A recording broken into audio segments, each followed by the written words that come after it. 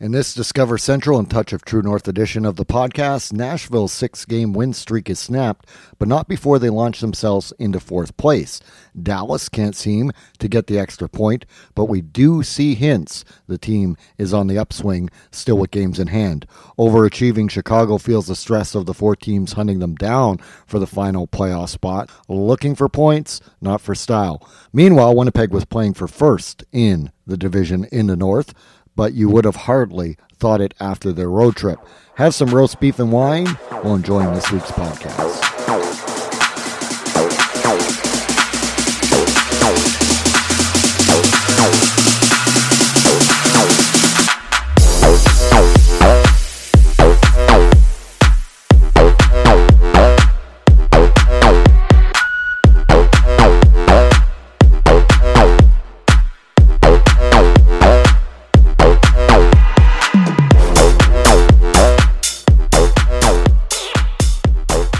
Welcome to Central Division Hockey, the podcast this week. Discover Central and a touch of True North edition. It's a look at the 3 teams that stayed in the Central Division, of the 8 that will make up the Central Division in 2021-22, and the lone Canadian team, Winnipeg, that is playing up north. I'm your host, Tim Bigelow. This podcast was recorded Friday, April 2nd. The Discover Central focus is on Chicago, Dallas, and Nashville, with 3 teams we follow. Just a reminder, the Discover Central is not the namesake this program will properly and accurately be named for beginning next year.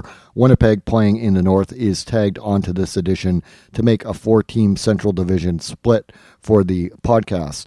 With the interdivisional play with Chicago, Dallas, and Nashville are Tampa Bay, Carolina, Florida, Columbus, and Detroit this year. So they are often in the game summaries, and we do need to acknowledge where the teams we cover are competitively with those teams as it relates to the ever-narrowing playoff picture.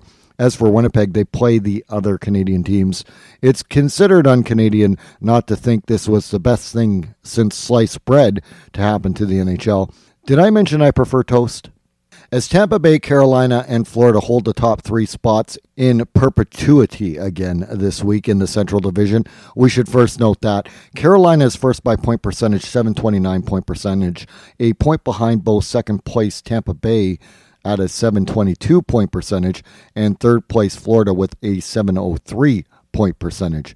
Once again, heading into Friday night's action, the Discover Central is the only division with 3 teams with an over 700 point percentage. Comparatively, the North Division doesn't have 1 team over 700 point percentage. We could rename the Discover Central edition of the pod Going for 4th. The first 3 playoff spots have felt on lock. 3 of our focus teams, with Columbus, are the 4 in the mix for that final playoff spot. This past week, as Nashville extended their win streak, they beat Chicago head-to-head twice in regulation, and although tied in games played in points, they hold the first tiebreaker, that is regulation wins, 13-11. It's that close. Dallas is 5 points behind, but they do have 4 games in hand, and as up and down as Columbus' season has been, they are only a couple games from being a 500 team along with Dallas. We can't exclude them just yet. As Nashville went 3-1-0 against Chicago and Dallas, only having their 6-game win streak snapped by Dallas on Thursday, we start with the team now above the playoff cutoff line. Keep in mind the game summaries follow in the segments of the teams with the best record, so Nashville at Chicago and Dallas at Nashville are in the Nashville segment. Here's the expanded standings look at Nashville for this week. The last pod, Nashville had the 4-1-0 week, and in combination with the 3-1-0 week, they got the better side of 500 since I think the first week of the season. I'm not sure they actually have been until now on that side of 500. Nashville, 513 point percentage, 4th since the last podcast, 3-1-0. Overall, 19-18-1, 38 games played, 39 points, 96 goals for, 113 goals against, for a goal differential of -17. Let's start with the game summaries for the 2 wins at Chicago. Saturday, March 27th, a 3-1 win at Chicago. Nashville is without their leading scorer, Philip Forsberg, but does have Luke Kunin return to the lineup. Chicago has center Kirby Dach return to play his first game of the season. 5:10 into the first, Nashville's Ryan Johansson open scoring, going high glove on Chicago goalie Kevin Lankinen from the slot off the cycle. 7:52, Chicago's best chance is Matthias Janmark, who puts it off the post far side on a backhander. 1-0 Nashville after one. Nashville with a 15-6 shot advantage. At 12:58 of the second, off a Chicago defensive zone turnover, Nashville's Rocco Grimaldi goes top shelf glove with a wrister for a Nashville goal. 2:27 left after stopping Chicago's Patrick Kane shot. Rookie Pius Suter beats Nashville goalie Juuse Saros with a backhand 5-hole on the rebound for a Chicago goal. 2-1 Nashville through 2.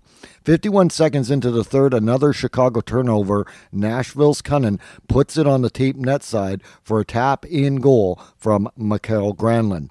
Chicago outshoots Nashville 13-4 in the final stanza, but Nashville Saros makes his biggest stop with 8:48 left, while he uses his paddle to stop a second effort after stopping Chicago Suter's net front tip.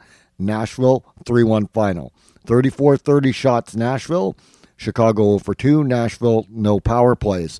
Nashville goalie Saros 1 goal against, 29 saves for the win. Chicago goalie Lankinen 3 goals against, 31 saves for the loss. Sunday, March 28th, a 3-2 win at Chicago.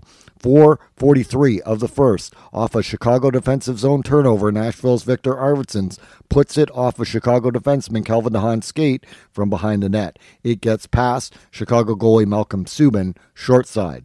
Teams playing 4-on-4 with 12:45 left. Chicago goalie Subban stops Nashville's Arvidsson on a breakaway and a chance later by Nashville's Calle Jarnkrok in the same shift. 1:30 left, Nashville's Mattias Ekholm puts a shot net front. Jarnkrok has it go off his skate with no kicking motion and in.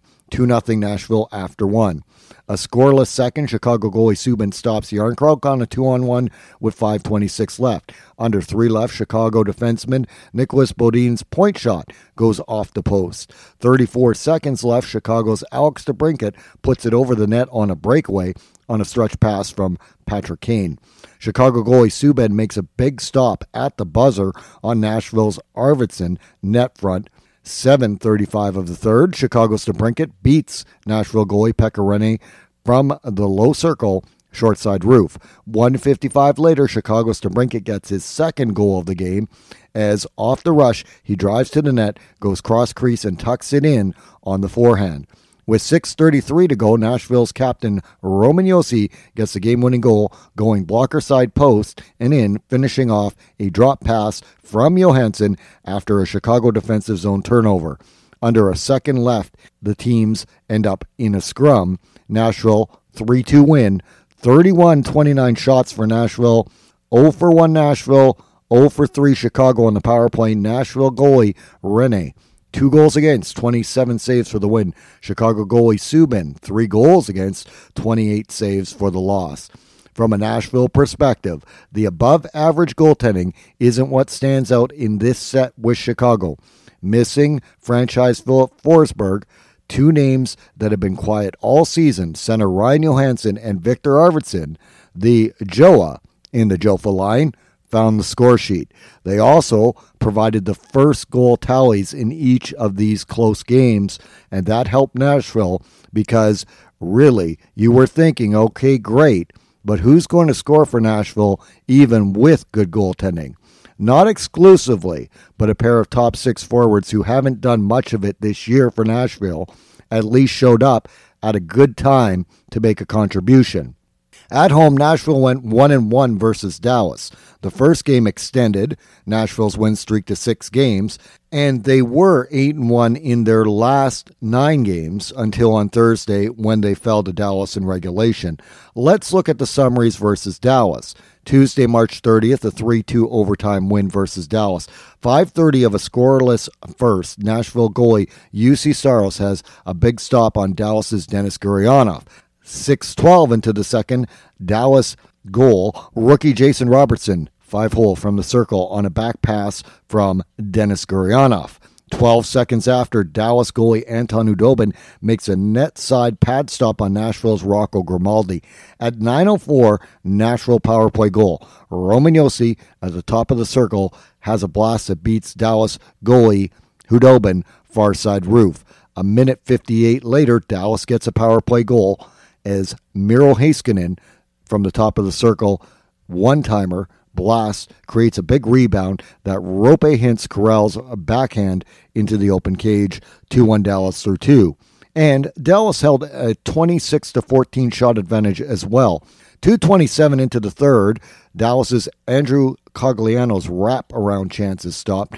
49 seconds later, Nashville's Victor Arvidsson is robbed on a backhand wrap attempt as well. 4:05 in, Nashville's Kelly Yarncroke collects a shot that goes off the backboard's net side, off of the carom. On his backhand, he puts it forehand and in short side for the Nashville game-tying goal. At 7:10, Nashville's Luke Kunin has a breakaway that is stopped. With 7:40 left, Nashville's Mikael Granlund 2-on-1 keep doesn't go. 1:39 left, Nashville's Yarncroke in the slot puts it off of Dallas goalie Doby and the crossbar. 2-all after 3, needing OT. 1:29 into overtime. Rookie Eli Toivonen gets the overtime game-winning goal. Backhand top shelf on a breakaway.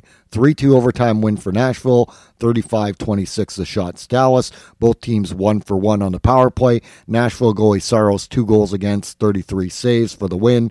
Dallas goalie Khudobin 3 goals against, 23 saves in a loss. Thursday, April 1st, a 4-1 loss for Nashville versus Dallas. 2:39, Dallas goal off the rush. Blake Como, zone entry, and then he button curls and passes to defenseman Esa Lindell as he beats Nashville goalie UC Soros, low glove. Not sure where Nashville was on the back check on this goal. They weren't in the screen. At 7:50, Dallas's goalie Anton Khudobin makes a pad save on Nashville's Ryan Johansson on a power play from the slot. 3:39 left, Nashville's Colton Sissons gets the puck off the cycle in the corner and skates freely through 4 Dallas players to the slot untouched and ties the game, going 5-hole. 1-1 after 1. Dallas outshot Nashville 13-4 in the second.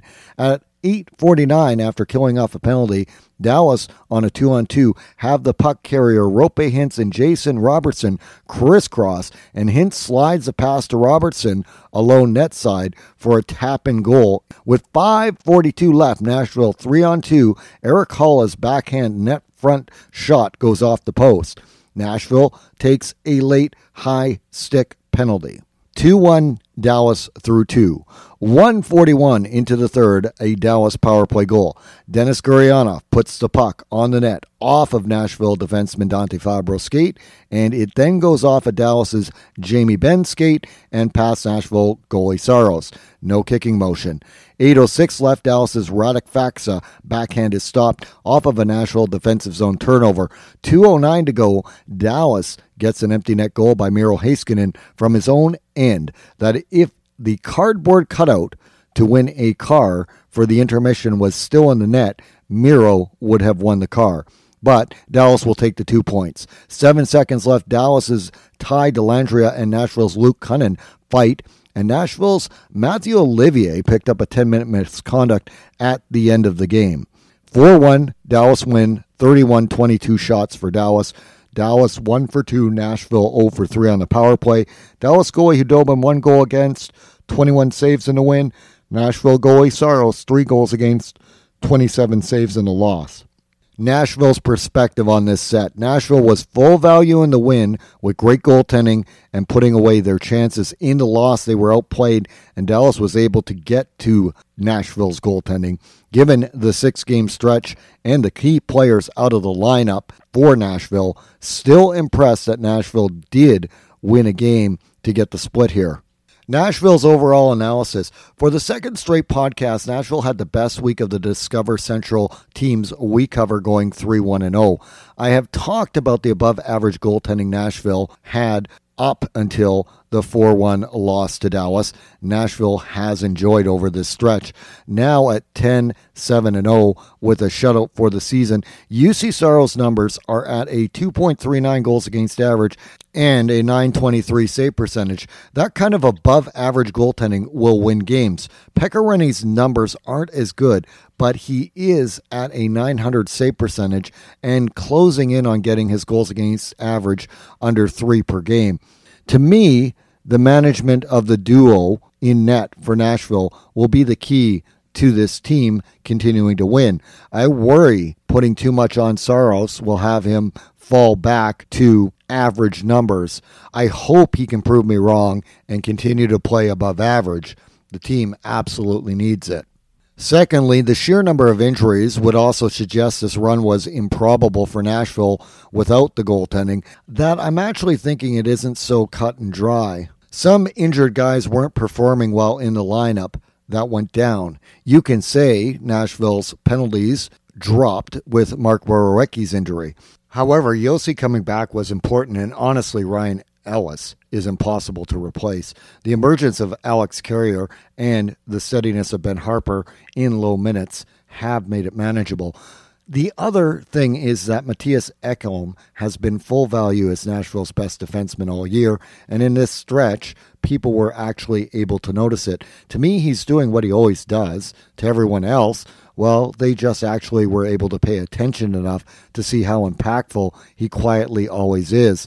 Likewise, on the forward group, how impactful was center Matt Duchene in this lineup with his 3 goals in 23 games played? Sure, it looks like a big loss to the team's top 6, but you really should only say that for a player that is performing at a high level when in the lineup. I think it's possible Calle Jarnkrok has been given more opportunity, Eeli Tolvanen as well in Duchene's absence. Jarnkrok is tied for the team lead in goals, while Tolvanen is just 2 behind. I think it may have also elevated the opportunity for Colton Sissons. They have been good value in the team's notable injuries. We won't say losing franchise Filip Forsberg isn't a big loss to this team. It will be, and the list of injured players seems to stay always as a lengthy one. Forsberg was, for a time, the only Nashville player at a point-per-game pace. Now 29 points in 34 games played. That's still 8 more points than captain defenseman Roman Josi's 21 points in 31 games, and he's second in team scoring for Nashville. So last week I talked about the power play success and Eeli Tolvanen. He has 5 of his 9 goals on the power play. I expect that to cool off. Filip Forsberg and opposition teams have to respect him as a legitimate goal-scoring threat on the power play. And that allowed Forsberg to be the setup guy for Tolvanen. Go back and watch to see who the primary assist player was on Tolvanen's power play goals. It was Forsberg. That dynamic of freeing up Tolvanen won't be as easy to do without the 2 playing as a double threat as it was. The second Dallas game, Nashville went 0-for-3, and that missing Forsberg is going to be a real thing until his return, even as dynamic as Tolvanen and his shot is. Here's a burn. Nashville does have, if their goaltending holds up, as good a shot at finishing 4th as any of the teams do that are fighting for it. Look, Columbus has been inconsistent and struggled scoring while getting a less than stellar goaltending this year. Chicago has come down and needs as good of goaltending as Nashville to make the playoffs. But will they get it? Dallas has serious trouble scoring goals and leaving extra points all over the place. They are almost perfecting actual .500 hockey as the next segment dives into. For all of them, the reward for finishing 4th is what? A first-round date with most likely the defending champs or Carolina? And if you could upset, it's the winner of Florida and one of those 2 teams in the division final. For Chicago, they know they are in a rebuild. This uptick for Nashville worries me that they will hold on to aging players instead of stockpiling assets, and if they make it into the playoffs, just be swept in 4 and looking at the same offseason Nashville just had. If anything, this good stretch relied heavily on the organizational depth and up-and-coming prospects. Why not reward them, play them, and try and get into the playoffs, but trade vets that do command high value for assets as well, and not postpone the process when the team isn't a cup contender anymore? If you're Nashville and you get in, great. The young players can experience a bit of the playoffs, but realistically, it won't be a long appearance. Nashville's team metrics, they stayed tied for 27th to 31 teams in goals scored at 2.45 again this week. They need above average goaltending. Improved 3 spots league-wide to be at 17th from 20th in goals allowed at 2.97. That number, of course, is because the goaltending's been better. The power play dropped 2 spots to 17th at a 20.4% success percentage.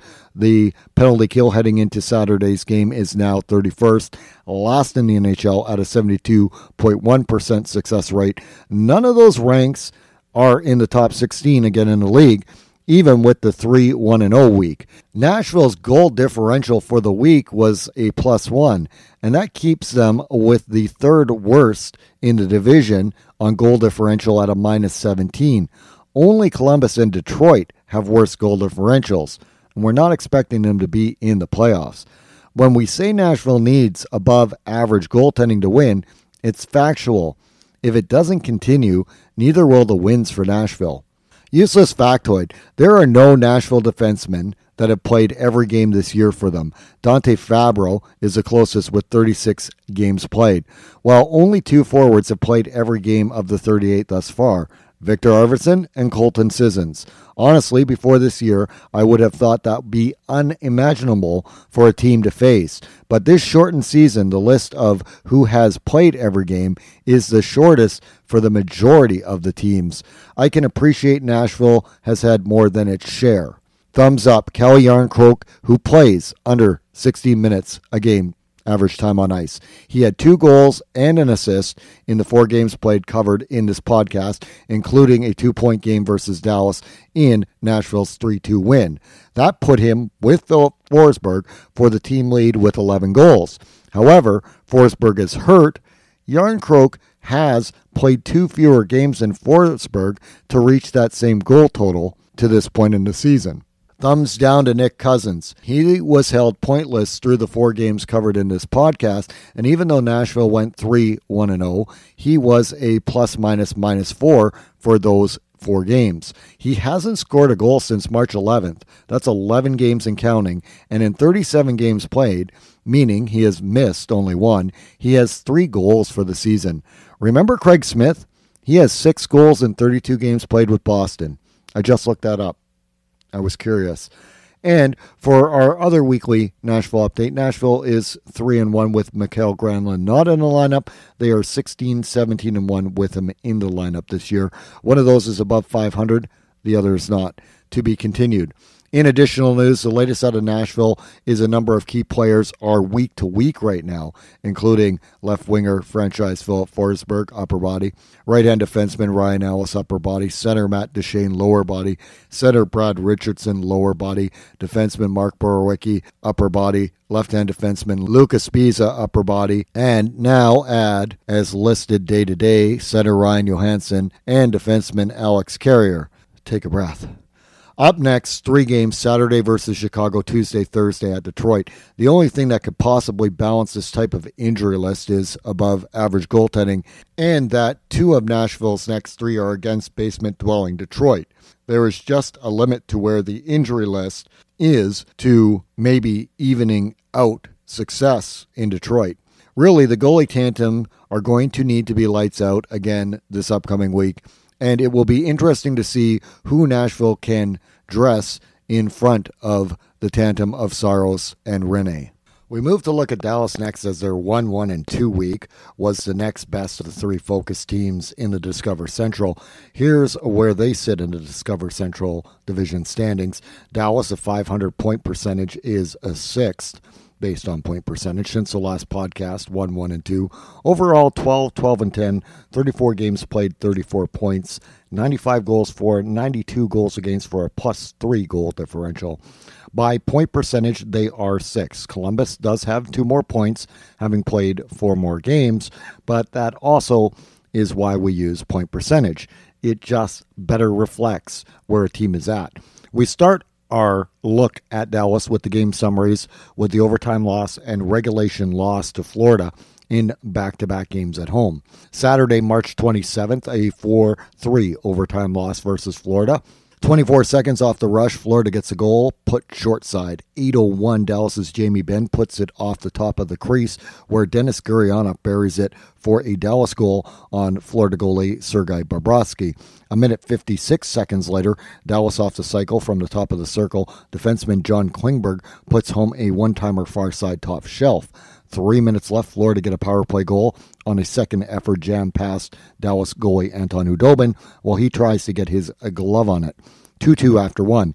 In the second, 2:20 left, Florida gets a shorthanded goal. Carter Verhaeghe completes his hat trick, top corner glove from the circle on a Dallas turnover in a defensive zone at the blue line while on the power play. 3-2 Florida through 2. 3 minutes into the third, Dallas's Joel Lesperance gets his first NHL goal on a high slot tip on a defenseman Joel Hanley slot pass. 3-3 after 3, needing 3-on-3 OT. 44 seconds left. Florida defenseman Aaron Ekblad looks to net the overtime game-winning goal, finishing a Florida 2-on-1 short side. The play is reviewed and Ekblad is called offside, negating his winning goal.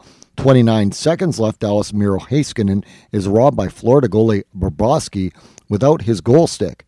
10 seconds left in the 5-minute overtime. Florida's Aaron Ekblad gets the overtime game-winning goal on a backhand blocker side on another Florida 2-on-1 for the Florida 4-3 overtime win. Dallas 0 for 3. Florida 1 for 3 on the power play. 34-28 shots for Dallas.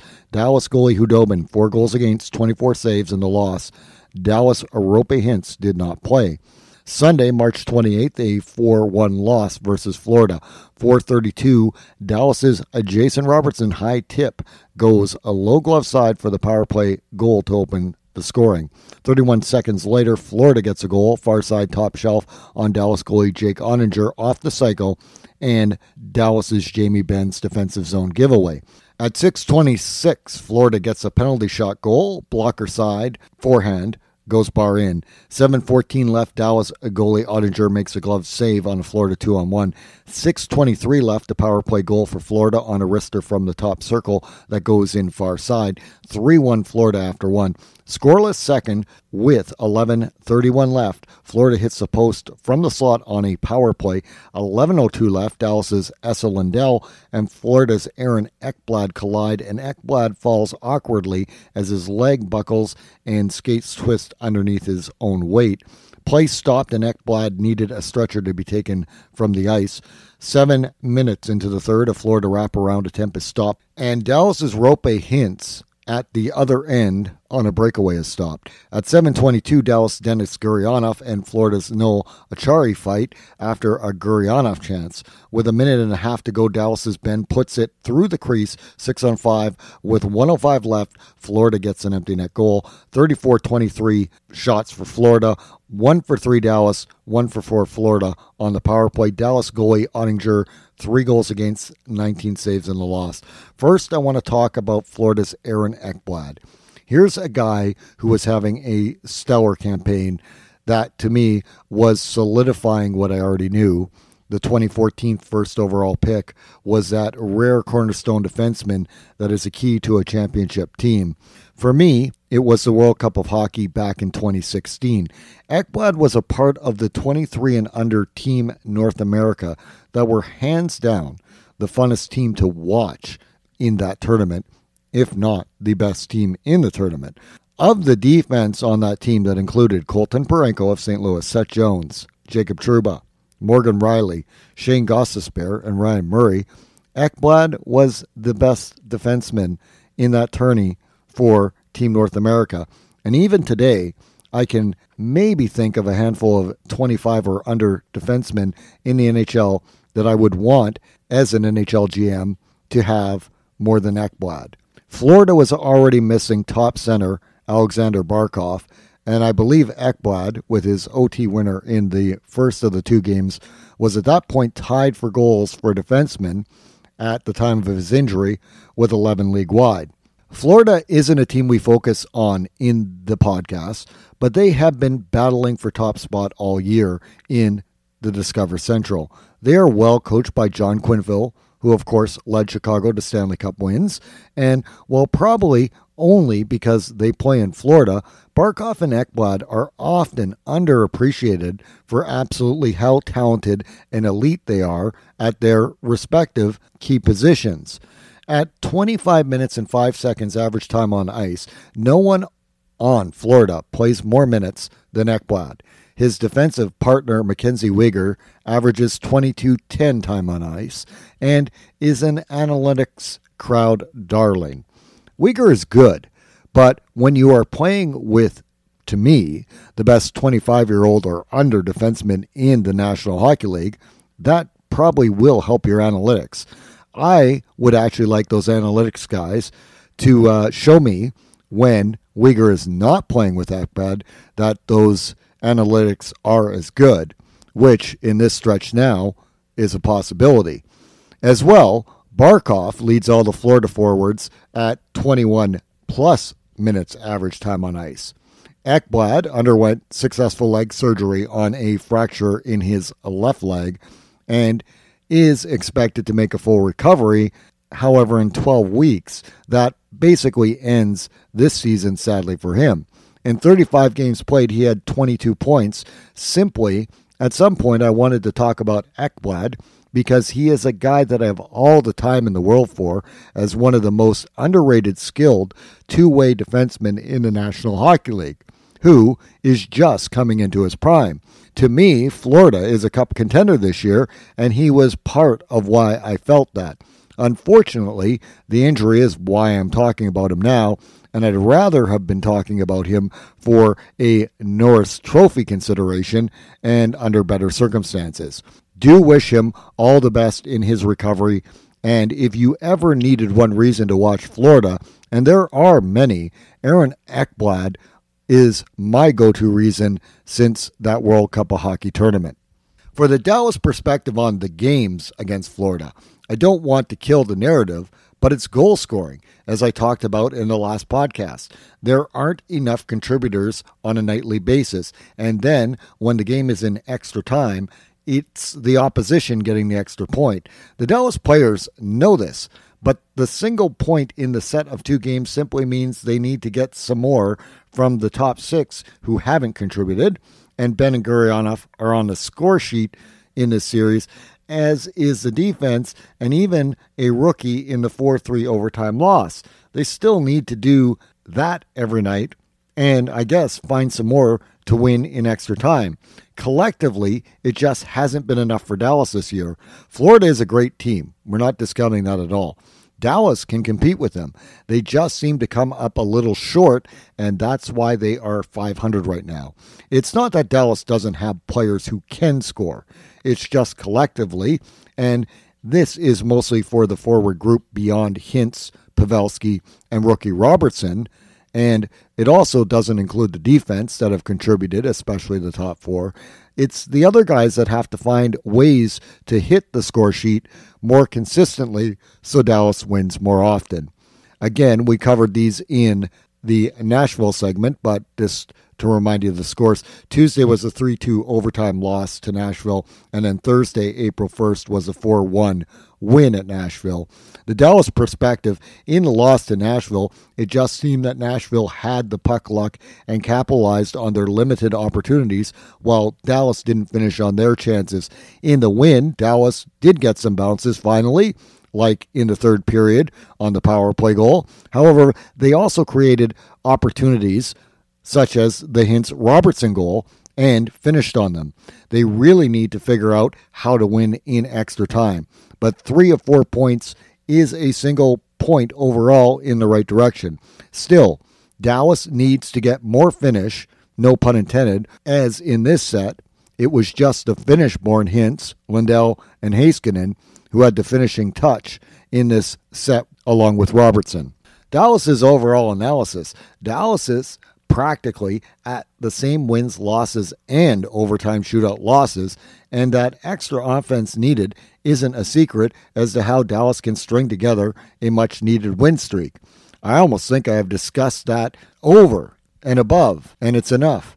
And when we look later at the defensive metrics, that overall this team has a plus goal differential in the year, well, I just think I talked about it at length. It will happen, and the players like Gurianov and Ben and the bottom six guys will find the back of the net more, or we'll be saying it's the reason Dallas lost simply because they didn't. I'd like to be more insightful for you to hear that it was as simple as that. But really, I honestly think of all the teams out of the playoffs, Dallas is the team that should be holding fourth spot, and the goal scoring is the reason they're not. I think they have depth, and contribution from rookies has been comparable. Well, maybe Chicago collectively has had a greater one, but they've also had to play a lot more rookies, like 5+ in more than double the games as any other team in the league, more rookies. Dallas has had a top-heavy home schedule, playing 6 more at home than on the road. That will even out before the end of the season, and it also makes it more difficult for Dallas to make up ground. That's reality, and that could be another key to why this season Dallas doesn't turn it around. Like, you can talk about the games in hand all you want. It's only going to make a difference if they are wins, an even more difficult task to be getting those wins on the road. I really like this Dallas team, and whatever happens this year, I'm pretty sure I'm going to be ranking them as an expected playoff team next year and for the foreseeable future. This season just hasn't picked up where Dallas left off in the playoff bubble. The parts are all playoff caliber. They just haven't fit together like they should, but just maybe it's just not in time for this season to be saved. The team metrics for Dallas is at a 2.76 for goals scored. That's tied for 18th league-wide. That's up a spot from last time. The power play is up to 24.5%, and that has them going from a tie for 11th to 6th overall. Those offensive metrics had a bump for the first time in a while, and that gives me reason to be optimistic Dallas has a chance at making the playoffs this year.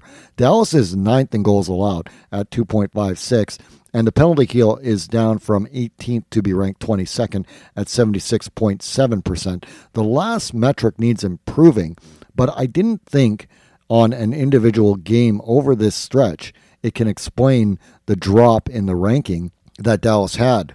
That the power play and the goals allowed are in top 10 position in the league should also tell you that this team probably, with more goal scoring, should be a playoff-bound team, and right now they're not. Useless factoid for Dallas. With 2 more overtime losses, they have a total of 10 in OT or a shootout of the 12 they've played extra time. The basic law of averages of winning, say, half of the time would give Dallas 4 more points in the standings. That could be one of the determining factors in them not making the playoffs this year. Thumbs up, Dallas leading goal scorer from last year, Denis Gurianov, had 3 points, including a goal in the 4-3 shootout loss to Florida in the 4 Dallas games we cover this week. He was one of the guys we said needed to contribute more, and he did. Thumbs down, Dallas forward Andrew Cogliano is now on a 9-game goalless streak. He has 3 goals in 32 games played this year. As a bottom 6 third liner, he is a guy that producing more offense would help Dallas win in these close games they're always having. Additional news, having forward Roope Hintz lower body, forward Alexander Radulov lower body are back on IR. The team remains without forward Joel Kiviranta lower body as well. Up next, 4 games Saturday and Sunday at Carolina, Tuesday, Thursday at Chicago. To me, this is getting the extra goals needed to win. Realistically, Carolina is a great team that Dallas will have a tough time against. Chicago, however, has struggled more of late, and you can find out more about that Chicago team as they're featured in our next segment. Going to take a quick break and come back to look at Chicago, and we'll return with more on Central Division Hockey, the podcast this week, in our Discover Central and Touch of True North podcast. Is inflation taking a bite out of your grocery budget? Andrews Federal Credit Union is here to help. Introducing our Inflation Buster Share Certificate with 5% APY for 7 months, now through December 2nd. Bring your money to Andrews Federal Credit Union today. The Inflation Buster account must be open with new money. Andrews Federal Credit Union membership is not just for the military. We also serve the community. Visit andrewsfcu.org. Federally insured by NCUA. Membership eligibility required. APY equals annual percentage yield. Must have $1,000 minimum balance to earn advertised APY. Mary redeemed a $50,000 cash prize playing Chumba Casino online. I was only playing for fun, so winning was a dream come true. Chumba Casino is America's favorite free online social casino. You too could have the chance to win life-changing cash prizes. Absolutely anybody could be like Mary. Be like Mary. Log on to ChumbaCasino.com and play for free now. No purchase necessary. Void where prohibited by law. 18 plus terms and conditions apply. See website for details. The voice in the preceding commercial was not the actual voice of the winner.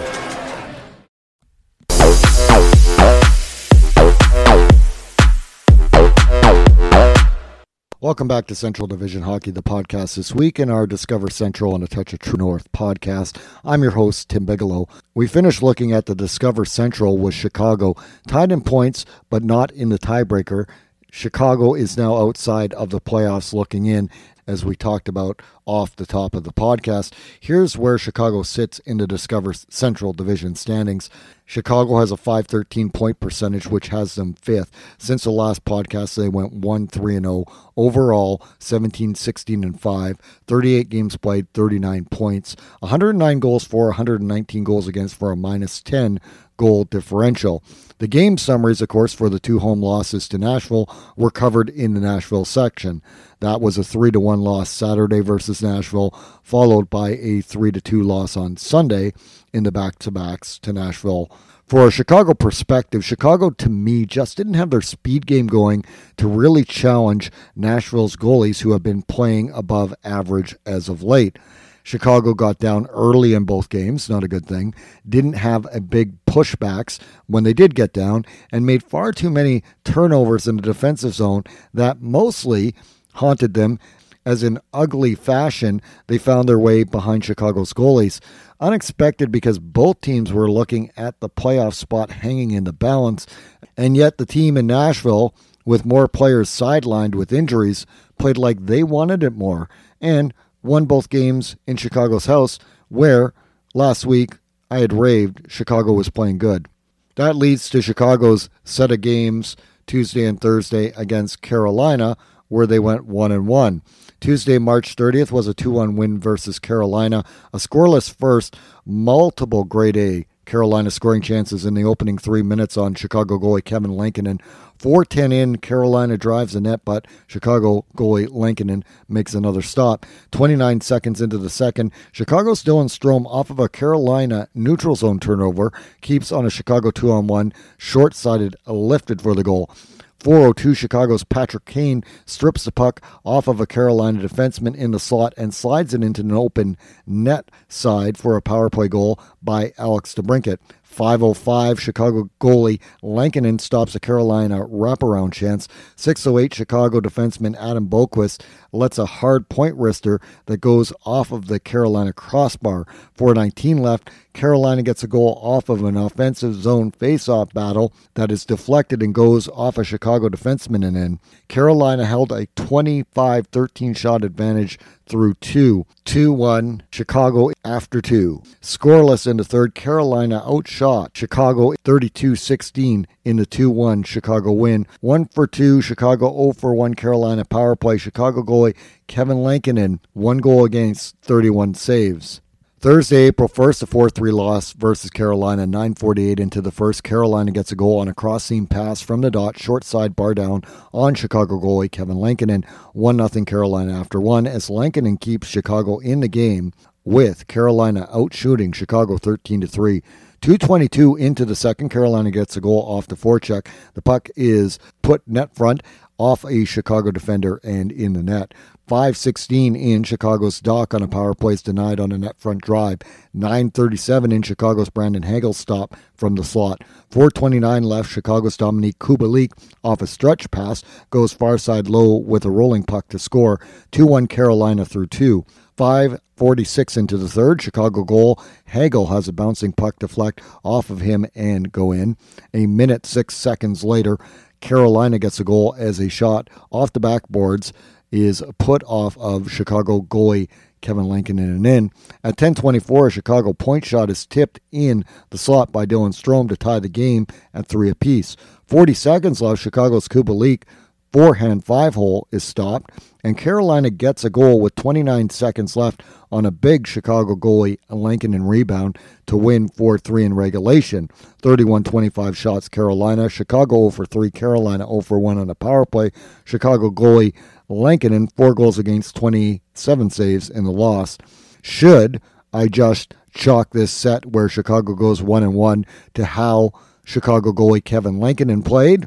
Well, we could do that. The win, Lankinen was full value with 1 goal against and making 31 saves. After the first, in the second game, Chicago held a 22-18 shot advantage in the 4-3 loss.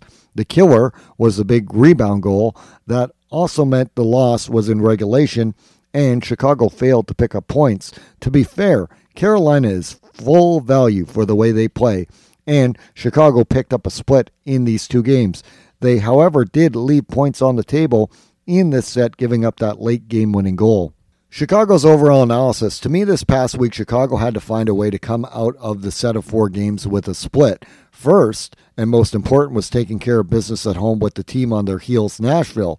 That we talked about Nashville off the top of this podcast of the focus segments, says all it needs to. Chicago lost both in regulation, and although the teams are tied in points, Nashville holds the first tiebreaker and are 4th in the division, while Chicago is now 5th. The split with Carolina is what we like about Chicago's week. Carolina is a playoff team, and while Nashville is getting above average goaltending and putting up wins, I'm not quite sure I'm all in on them being a playoff team. Now, the 4 games played versus Nashville head-to-head this year, the concerning thing for Chicago is they are 0-2-2. Nashville has picked up 4 wins on them, and half the team's series with, as you have heard in the Nashville section. And when we talk about Chicago's next game, another versus Nashville, who has found a way to beat Chicago even when Nashville early on was struggling overall.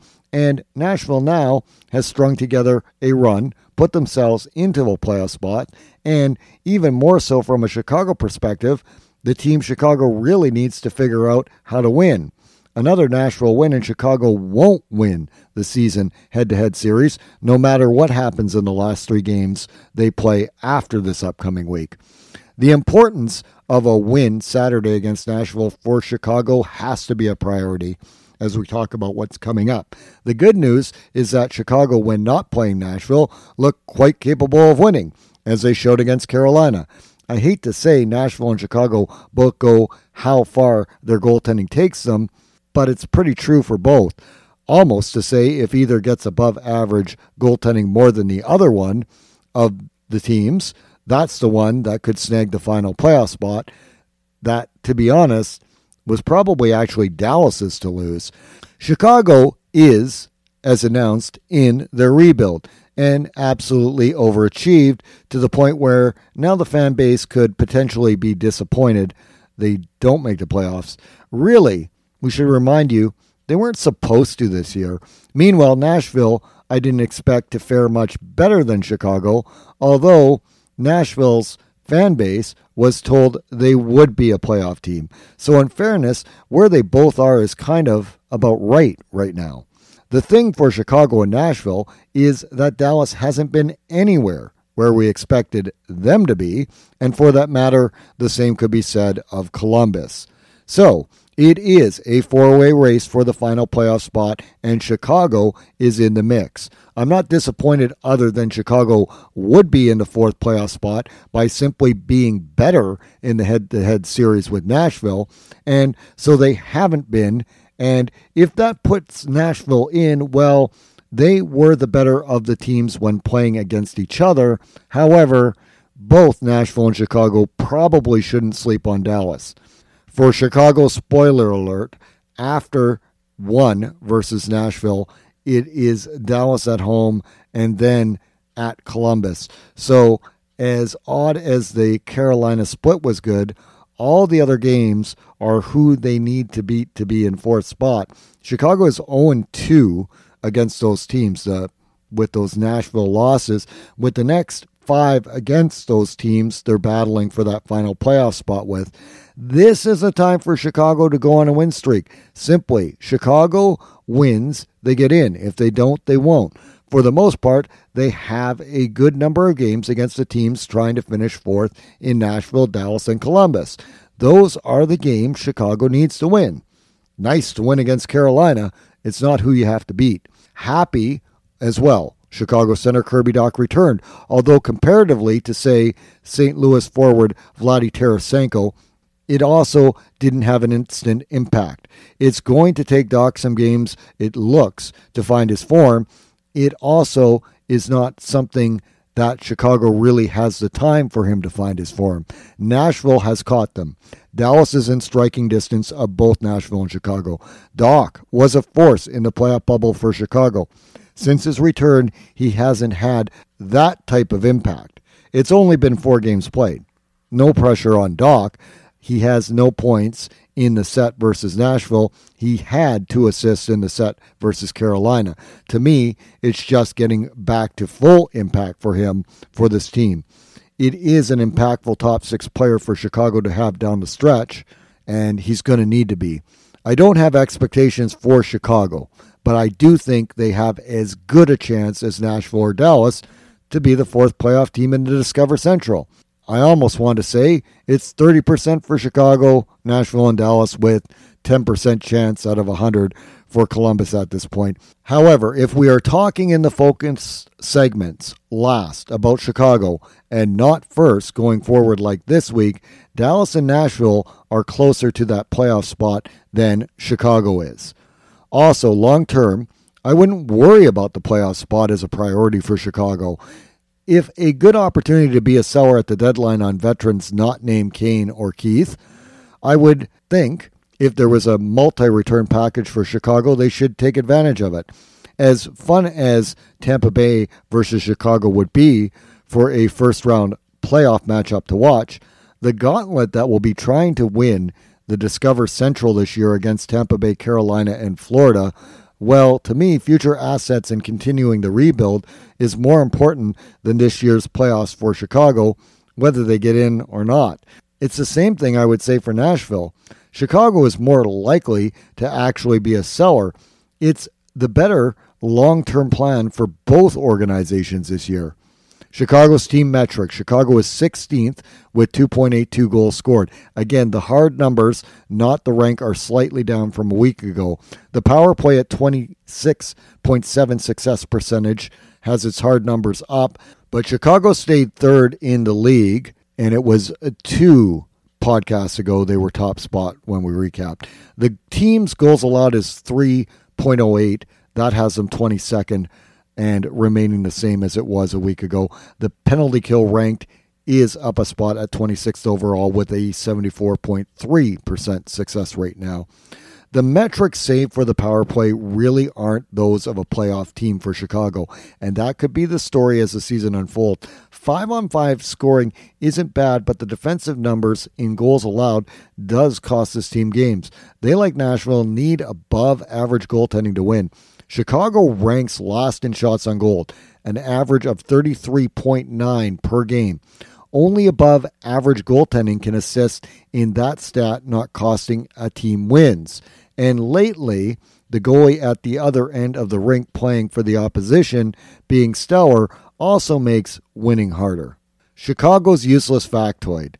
The next 10-game stretch, Chicago really needs to do well. They have 4 versus Nashville, 2 versus Dallas, 2 versus Columbus, and 2 versus Detroit. If they aren't sitting in a playoff spot, The next 6 games after are versus Tampa Bay, Florida, and Carolina, and it will be difficult to make up ground at that point.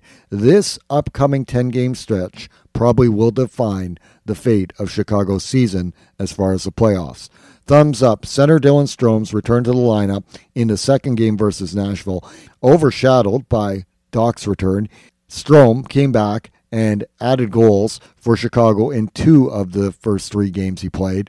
After Keenan DeBrincat, we haven't talked about Chicago's goal scoring by committee as often as I probably should have for the success that they've had this year. Strome has 7 goals in 26 games played. That's a good example of when he's been healthy, he's been contributing. Thumbs down, talking about the 7 goals Strome has, is identical to rookie Philip Kurashev's, yet he has played 37 games played for Chicago this season. However, the last goal he scored was March 15th versus Florida. Kurashev hasn't scored in 8 games played or had a point over that stretch. Part of the early success for Chicago was due to his contributions that lately haven't been there.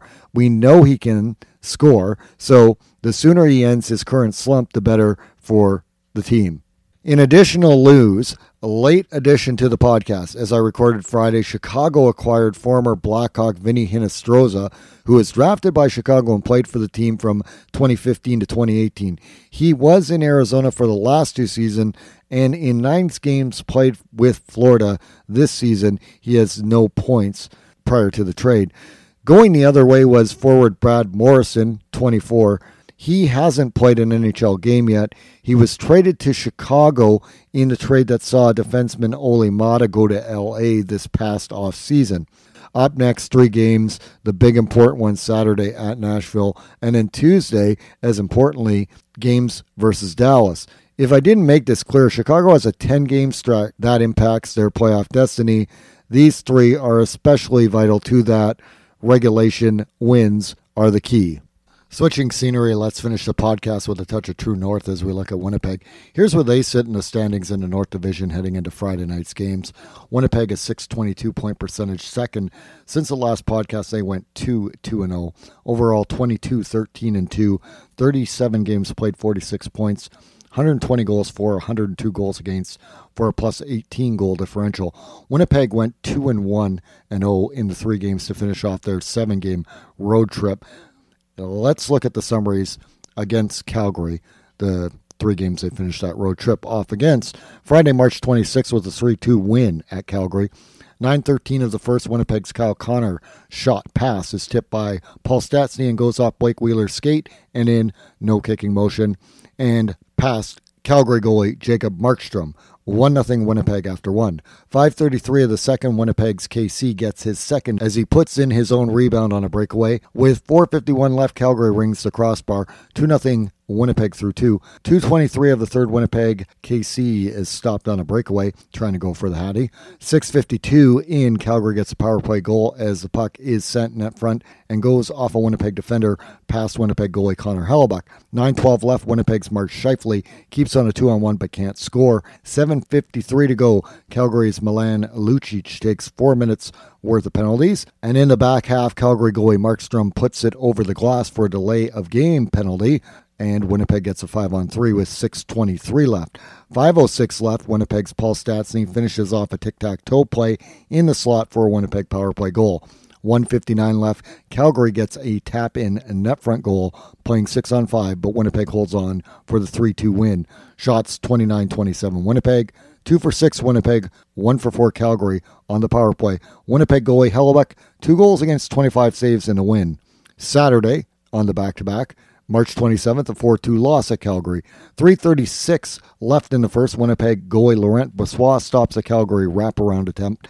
2 late first period Calgary goals with 2:47 left. A net front rebound is jammed in short side, and a power play goal point blast that isn't fully blocked goes in glove side with 46 seconds left. Calgary 2-0 after 1. 34 seconds into the second, Winnipeg's Mason Appleton is lost by Calgary's defensive coverage and puts away a wrister far side from the far slot on a Calgary defensive zone turnover. At 6:19, Winnipeg's Logan Stanley gets his first NHL goal. Off the Winnipeg cycle, he pinches and puts a wrister short side bar down from the circle.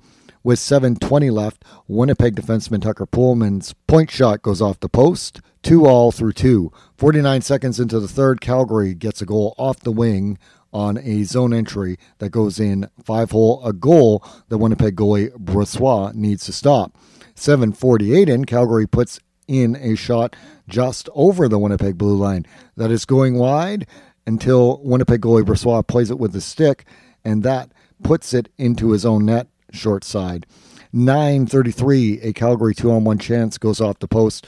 With under 2.5 left, Winnipeg's Kyle Connor beats Calgary goalie David Rittich, but Rittich gloves the puck out of harm's way and shuts down the net front scramble to lead Calgary to a 4-2 final. 33-24 shots Calgary, 0 for 2 Winnipeg, 1 for 2 Calgary on the power play. Winnipeg goalie Brossoit, 4 goals against, 29 saves in the loss. Monday, March 29th, a 5-1 win for Winnipeg at Calgary. 2:24 in, Calgary on a power play get a goal on a tic-tac-toe play tapped in 5-hole net side on Winnipeg goalie Connor Hellebuyck as Winnipeg makes a bad line change shorthanded. At 2:52, Calgary's Noah Hanifin goes after Winnipeg's Pierre-Luc Dubois, who doesn't engage as Hanifin doesn't like Dubois' hit on Calgary defenseman Chris Tanev off the forecheck. 5:58 left, Winnipeg goalie Helly makes a big stop on Calgary net front tip and a rebound chance. 3:41 left, Nate Thompson scores European football style on a slap pass from defenseman Dylan DeMello for a Winnipeg goal.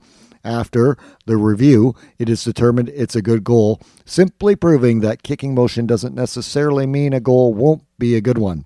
A minute 54 seconds later, Winnipeg nets a goal as Mark Scheifele's one-timer from the low circle goes short side on a Winnipeg 2-on-1 with Kyle Connor. 2-1 Winnipeg after one. 3:31 of the second, Winnipeg's Scheifele gets his second of the game as he puts away his own rebound in the slot. At 5:32, Calgary looked to score, but officials call Calgary's Milan Lucic for goalie interference. 5:29 left, Winnipeg goal by Andrew Kopp finishing off a tic-tac-toe play with Scheifele and Nick Ehlers for a tap-in on Calgary goalie Jacob Markstrom. 4-1 Winnipeg through 2. Calgary puts goalie David Rittich in to start the third. 1:04 into the third, Winnipeg's Pierre-Luc Dubois from the top of the circle goes short side roof for a Winnipeg goal. At 1:53, Calgary ringed the post from the slot, and Winnipeg wins 5-1. 30-29 shots for Calgary. 0 for 2 Winnipeg, 1 for 4 Calgary on the power play. Winnipeg goalie Hellebuyck, 1 goal against, 29 saves for the win. Going 2-1 to finish the road trip was kind of the minimal for Winnipeg. The game Winnipeg lost, they battled back from being down 2 after 1 to having it tied at 2 after 2. Unfortunately, in a rare occurrence, the goaltending let them down as Brossoit allowed 2 that he never should have let in, and they couldn't duplicate erasing the 2-goal deficit twice in the same game. The 2-1 Calgary series was the difference in returning home on an otherwise 500-played hockey road trip that 2 of the 3 losses are against sure to be playoff team in Edmonton, and all the wins against teams Vancouver and Calgary. Even the loss could have been a win if the goaltending was better on that rare night loss that it wasn't. Well, Vancouver and Calgary are both most likely to not be playoff bound. 4-3 on a 7-game road trip that, although all the games matter to going to the playoffs, I kind of just sense this team needs something extra for the playoffs where they will play Edmonton or the overhyped other Canadian team or both. And with that, we move on to Winnipeg returning home for their game Wednesday, March 31st, which was a 3-1 loss versus the overhyped other Canadian team. 4:40 into the first, the overhyped other Canadian team gets a goal from the slot as Winnipeg's Pierre-Luc Dubois misses an open ice hit and ends up taking out teammate defenseman Derek Forbert on the play. 10:47, the overhyped other Canadian team gets a goal. The puck goes off the post short side and the rebound is put away by the overhyped other Canadian team player who is draped over Winnipeg goalie Connor Hellebuyck attempting to make the save. Winnipeg does a coach's challenge for goalie interference, and that fails. It's a good goal, proving video review is subject to the eyes of the reviewer reviewing it. But hey, it balances out right. Remember the football goal by Winnipeg? Nate Thompson in that Calgary game stood. Winnipeg down 2-0 after one. 3:20 left into the second, a shorthanded goal by the overhyped other Canadian team on a breakaway. Part of a 4-minute high stick penalty on the overhyped other Canadian team. 35 seconds after, Winnipeg does get a power play goal by Josh Morrissey. A point shot finds the back of the net. Winnipeg down 3-1 through 2. Scoreless and low event third as Winnipeg falls 3-1. Shots 27-26 Winnipeg. 1 for 4 Winnipeg. Over 5 for the overhyped other Canadian team on the power play. Winnipeg goalie Hellebuyck, 3 goals against, 23 saves in the loss. Winnipeg captain Blake Wheeler did not play after the first period with a undisclosed injury. The roast beef and wine game, as assistant coach Charlie Huddy's a term for a team not winning the first game home after a long road trip. Winnipeg was a step behind in this one, and while being worried about coming out slow, they still managed to do it. Didn't look like a first-place showdown game at all. And if you were to fall asleep in the third, well, you didn't miss a thing. A perfect beat-the-traffic game to leave early if fans were permitted to attend games, and they aren't yet in Winnipeg. Winnipeg's overall analysis, Winnipeg is still battling for a top spot, still looking like the better bridesmaid. They have been on the steps of the altar, inching closer, but still never first in the division. Really, as a complete team from goaltending to the forward group 12, Winnipeg looks more balanced with an overall group that is better than the overhyped other Canadian team in Edmonton. That's excluding the bedtime sleeper of a recent game of the two teams, which we just talked about, was exactly what was expected. The first game back for Winnipeg after a long road trip. It was a costly loss for Winnipeg, but the outcome only surprising that the overhyped other Canadian team kind of didn't look like a first-place team either. Now, the Colorado versus Arizona game later that evening was everything this game wasn't the same night, and Arizona isn't a top-tier team. But the first 6 minutes of that game had 3 times more of the highlights than you could glean from the full 60 of Winnipeg's last game with the overhyped other Canadian team. Switching gears, the race for first is more complex than just the overhyped other Canadian team. Edmonton's goalies have surprisingly found a way to play better.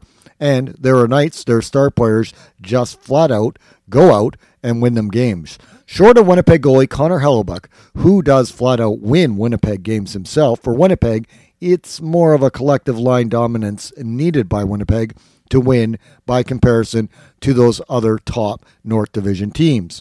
And all 3 of those teams would be wise not to sleep on Montreal, who, having returned from a forced COVID pause, have games in hand, but a point percentage that, if those extra games are win, could have them at the top of the North Division by the time the playoffs arrive. That said, to me, really, the favorable first-round matchup for Winnipeg would actually be Montreal. Now, not everybody agrees with me on that one, but to me, that's who it is. And it's a possibility. Winnipeg's season falls still on having to win a series or a pair of them against Edmonton or the overhyped other Canadian team or both. There is something in those matchups after the goaltending that makes those teams just seem like the worst dance partner for this Winnipeg team. Well, let's give it a word. A star forward overload. And let's explain so that you understand what I'm talking about. Expand using Chicago. They would do a star overload when down a goal in previous years where Jonathan Toews and Patrick Kane, who would start on different lines, would then play together to give Chicago a boost or comeback needed to win by being played together, often double shifted at key times. That's what Edmonton does with McDavid and Draisaitl, actually in overload, and it's something the overhyped other Canadian team does with its M&Ms. All of that had me look at the Winnipeg forward group set as great for matchups when the team you're playing against actually rolls 4 lines. The team that does that of the 4 going into the North playoffs is Montreal. The other teams don't. And that's your mismatches. Structurally, then Winnipeg's lines don't counterbalance it. For Coach Paul Maurice, he needs to figure out how to do that. Winnipeg's playoff fortunes, to me, depend on it. If you think of the defensively strong lines for Winnipeg, it's the third line of Copp, Lowry, and Appleton, but I've always wondered when they play Edmonton or the overhyped other Canadian team, if late in games Copp, Lowry, and Wheeler as a line might be better experience-wise and stronger for when the opposition plays its elite forwards in overload. And it's not a knock on Appleton. He is defensively strong, but he is short on experience of the high pressure that Wheeler has experienced more. Likewise, then, who are the other three Winnipeg forwards to counter the Edmonton overload? Because they double shift often. Winnipeg does have a strong top nine. It's debatable, but Paul Stastny, Pierre-Luc Dubois, and Mason Appleton are probably more sound defensively after Copp, Lowry, and Wheeler, if you had them together. And ideally, I want to have Mark Scheifele, Kyle Connor, and Nick Ehlers at the ready for when McDavid and Draisaitl have to come off as a counterstrike. But Winnipeg can, but hasn't double shifted its star players, and there is that possibility too. Point is, Winnipeg can roll four lines, but when the opposition is playing three lines and double shifting star players in that three-line rotation, your matchups with four lines are shot unless you can put together a set of nine forwards that knows two are primarily there to negate, call it the McDavid-Draisaitl press, well, when the third weaker rotation of Edmonton is out, then gets blitzed by Winnipeg's most dynamic offensive threats in a counterattack. That's what Winnipeg could devise. They haven't done it yet, and the results against Edmonton and the overhyped other Canadian team reflect they haven't. Now, a counter double shift for Winnipeg is another possibility. Here's a 9-player idea for Winnipeg for the star overload. You could have Copp, Lowry, and Appleton play a shift, then double shift Copp with Scheifele and Wheeler, then double shift Scheifele with Kyle Connor and Nick Ehlers when the star players have double shifted, and therefore Winnipeg would switch so a double shift would force Winnipeg's most dangerous offensive trio to be in a mismatch with Edmonton's star players already have double shifted. I mean, everyone can come up with varying combinations. I mean, Paul Stastny is good defensively. Maybe Copp isn't double shifted. I have mixed feelings or mixed drinks on what to do with Pierre-Luc Dubois. He's a top 6 player, just with the third line so solid. Is it not Stastny and Dubois that sit to prop up Scheifele and Ehlers' time on ice on a shortened bench? Or would it be Appleton and Copp? This isn't easy to figure out, but I still think Winnipeg coach Paul Maurice needs to. I know everyone is going to say the fourth line going into the game versus the overhyped other Canadian team hasn't given up a goal against at 5-on-5 play, and I believe that still actually remains a fact after the sets of games that we're talking about going into Friday night. But against elite players, your best players have to outplay them. You need a shortened bench plan if you want to play matchups with Edmonton and the overhyped other Canadian team. To me, Winnipeg doesn't have this set up. And the results are just rolling four lines against three that hasn't been effective, or wouldn't I be sitting here talking to you about a first-place Winnipeg team? Wouldn't I be? We can talk about the latest top 6 shuffle of having Kyle Connor, Mark Scheifele, and Nick Ehlers, the team's most dynamic players, and arguably they can become one of the best trios in the NHL. However, for those of you just watching the North Division, I do believe Nathan MacKinnon, Mikko Rantanen, and Gabriel Landeskog in Colorado still have that best trio on lock. And I haven't watched a nanosecond of the East Division this far, so there are 8 teams I haven't watched as little as I would have liked to watch the overhyped other Canadian team this year.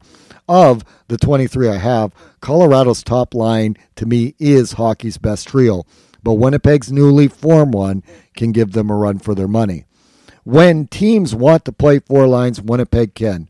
However, the top 9 and whom to potentially double shift to me is something I would like Winnipeg to do against the top heavy teams that utilize a forward overload and double shift their star players. Thoughts on an additional Winnipeg defenseman? The best upgrade at defense at the trade deadline is Mattias Ekholm. To me, Columbus's David Savard is a carbon copy of Derek Forbort. Having watched both, Forbort has in fact played better than Savard this year. GM David Poile probably will end up staying pat because of Nashville's recent success. It's a shame. Nashville could use the assets.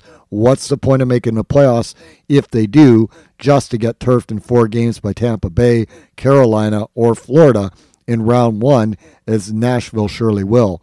Maybe Winnipeg could try and get Calgary's Chris Tanev via trade. That's the guy I wanted them to get in the first place in free agency.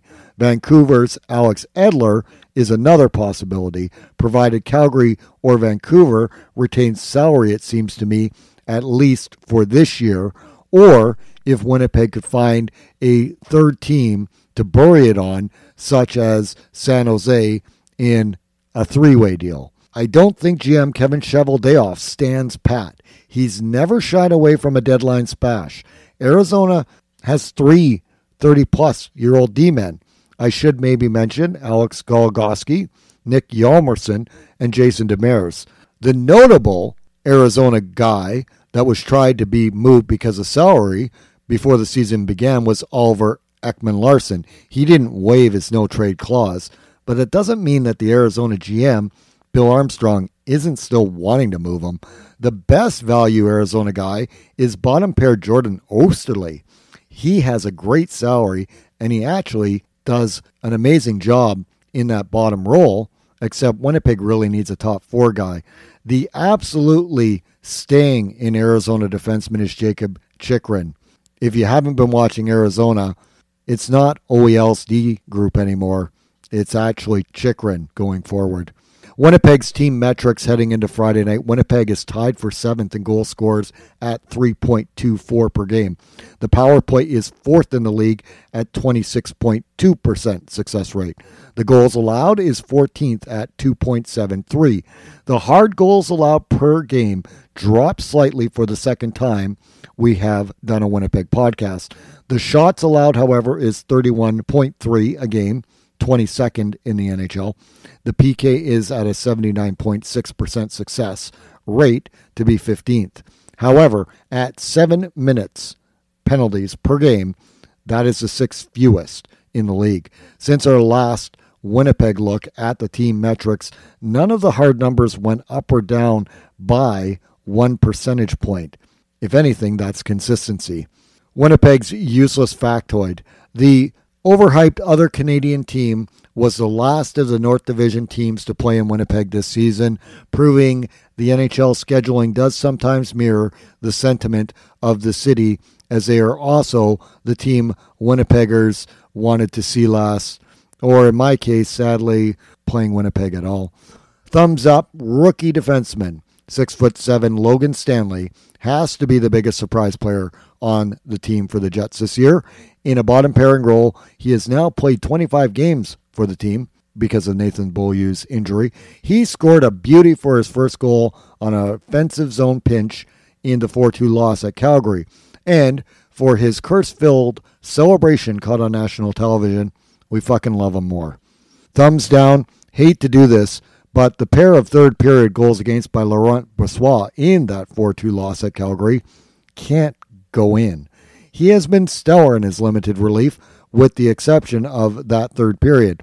Unfortunately, the team battled to be tied after 2 periods, then to lose on 2 soft goals, and that ultimately cost them valuable points in the standings. In other Winnipeg news, Sunday-Monday games versus Vancouver are postponed as Vancouver is on a COVID-19 pause until April 6th. That began when their Wednesday, March 31st game versus Calgary was postponed. 2 players and 1 of the coaching staff went on the COVID protocol-related absence list, causing the team forced break and play. On injured reserve, right wing Blake Wheeler, undisclosed his day-to-day. Left-hand defenseman Nathan Beaulieu, upper body. Late-breaking news Friday had put the 28-year-old defenseman on long-term injured reserve, and he will miss the rest of the season after having surgery on a torn labrum on his shoulder. He hadn't played since March the 9th. Winnipeg will have an additional $1.25 million in cap space by putting him on long-term injury reserve ahead of this year's trade deadline. As far as it relates to Wheeler being out, Jansen harkens to me as a player that comes into the lineup if Wheeler can't play, although I don't hate the idea of an 11-forward 7D set, but I'd also like to see Ville Heinola be the 7th D. You can file that under a list of things Winnipeg fans won't actually see.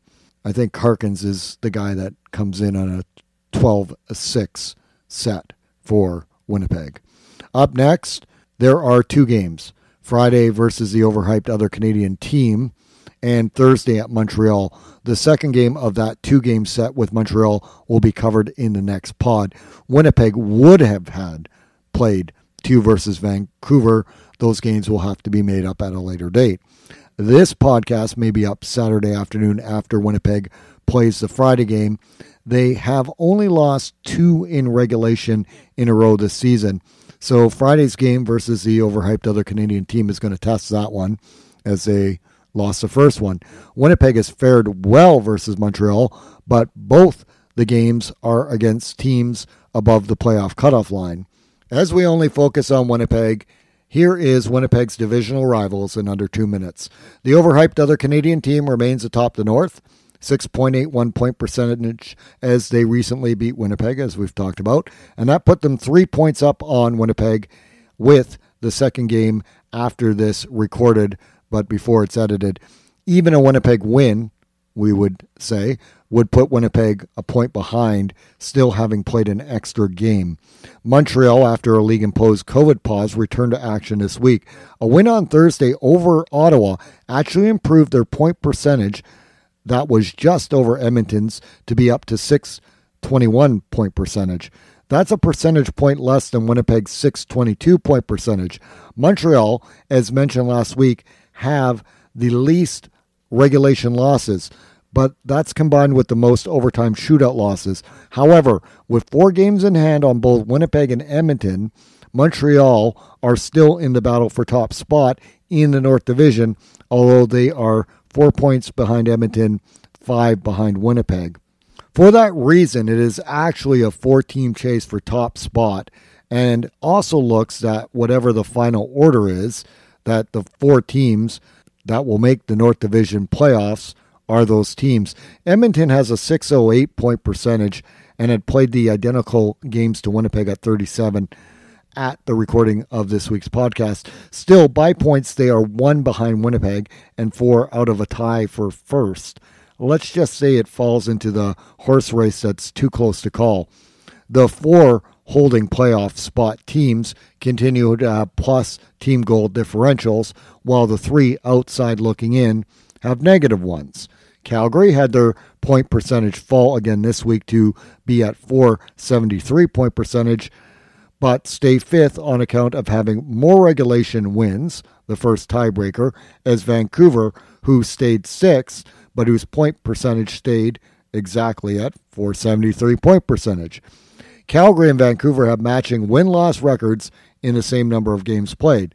They would have met if not for Vancouver's current COVID pause. Ottawa's point percentage dropped a bit as they continue to be last, 7th in the North Division with a .378 point percentage. Just a reminder that was heading into Friday, April 2nd's games this week that I anticipate are played by the time you're listening to this Saturday, and hopefully not Sunday this week, fingers crossed. Final podcast thought. Thank you for listening to Central Division Hockey, the podcast this week, as the podcast confirms at least the battle for 4th and final playoff spot in our 3 focus teams, Chicago, Dallas, and Nashville. Part of this podcast, the Discover Central, is going to make for exciting podcasts probably right till the season's end. Winnipeg in the North looks playoff bound, so keeping up on them has a playoff feel to it already now. The trade deadline day is fast approaching, April 12th. Canada did approve quarantine rules of 7 days, as we expected and reported last week. Still, more chatter than moves thus far. I will leave you this week with Chicago coach Jeremy Colton's response to hearing Carolina coach Rob Brindamore calling Chicago's 2-1 win gross. Colton's response, they are in a different position than us.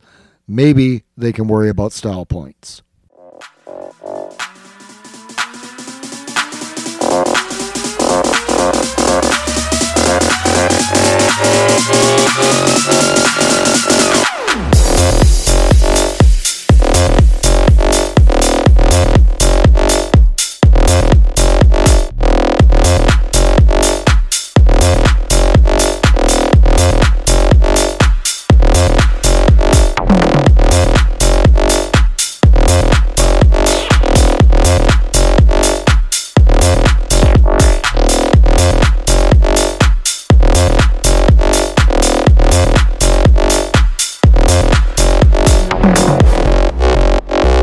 Take advantage of Johnson & Johnson's Winter Wellness event and get rewarded. It pays to be prepared for the season. Get sweet deals from Johnson & Johnson's Winter Wellness event now through December 3rd. If you purchase $15 or $25 of participating products at BJ's, you can get a $5 or $10 reward. Plus, you can even enter to win a Visa Rewards card. Purchase at BJ's, upload your receipt, and choose your reward. It pays to be prepared at BJ's. How would you like to come home to a bartender who will fix you any cocktail you want? I'll have an old-fashioned. I'll have a margarita. Now you can, with the Bartesian Home Cocktail Maker. Bartesian is a sleek machine the size of a coffee maker that makes premium cocktails at the touch of a button. Choose from over 50 different cocktails, from classics to the most exotic premium cocktails served in the best bars today. You'll always get freshly mixed, perfectly balanced cocktails with the Bartesian Cocktail Maker. And now get Bartesian's best Black Friday deal ever at bartesian.com/holiday. Entertaining? The Bartesian is ideal for parties. No need to stock all kinds of individual mixers for complicated recipes.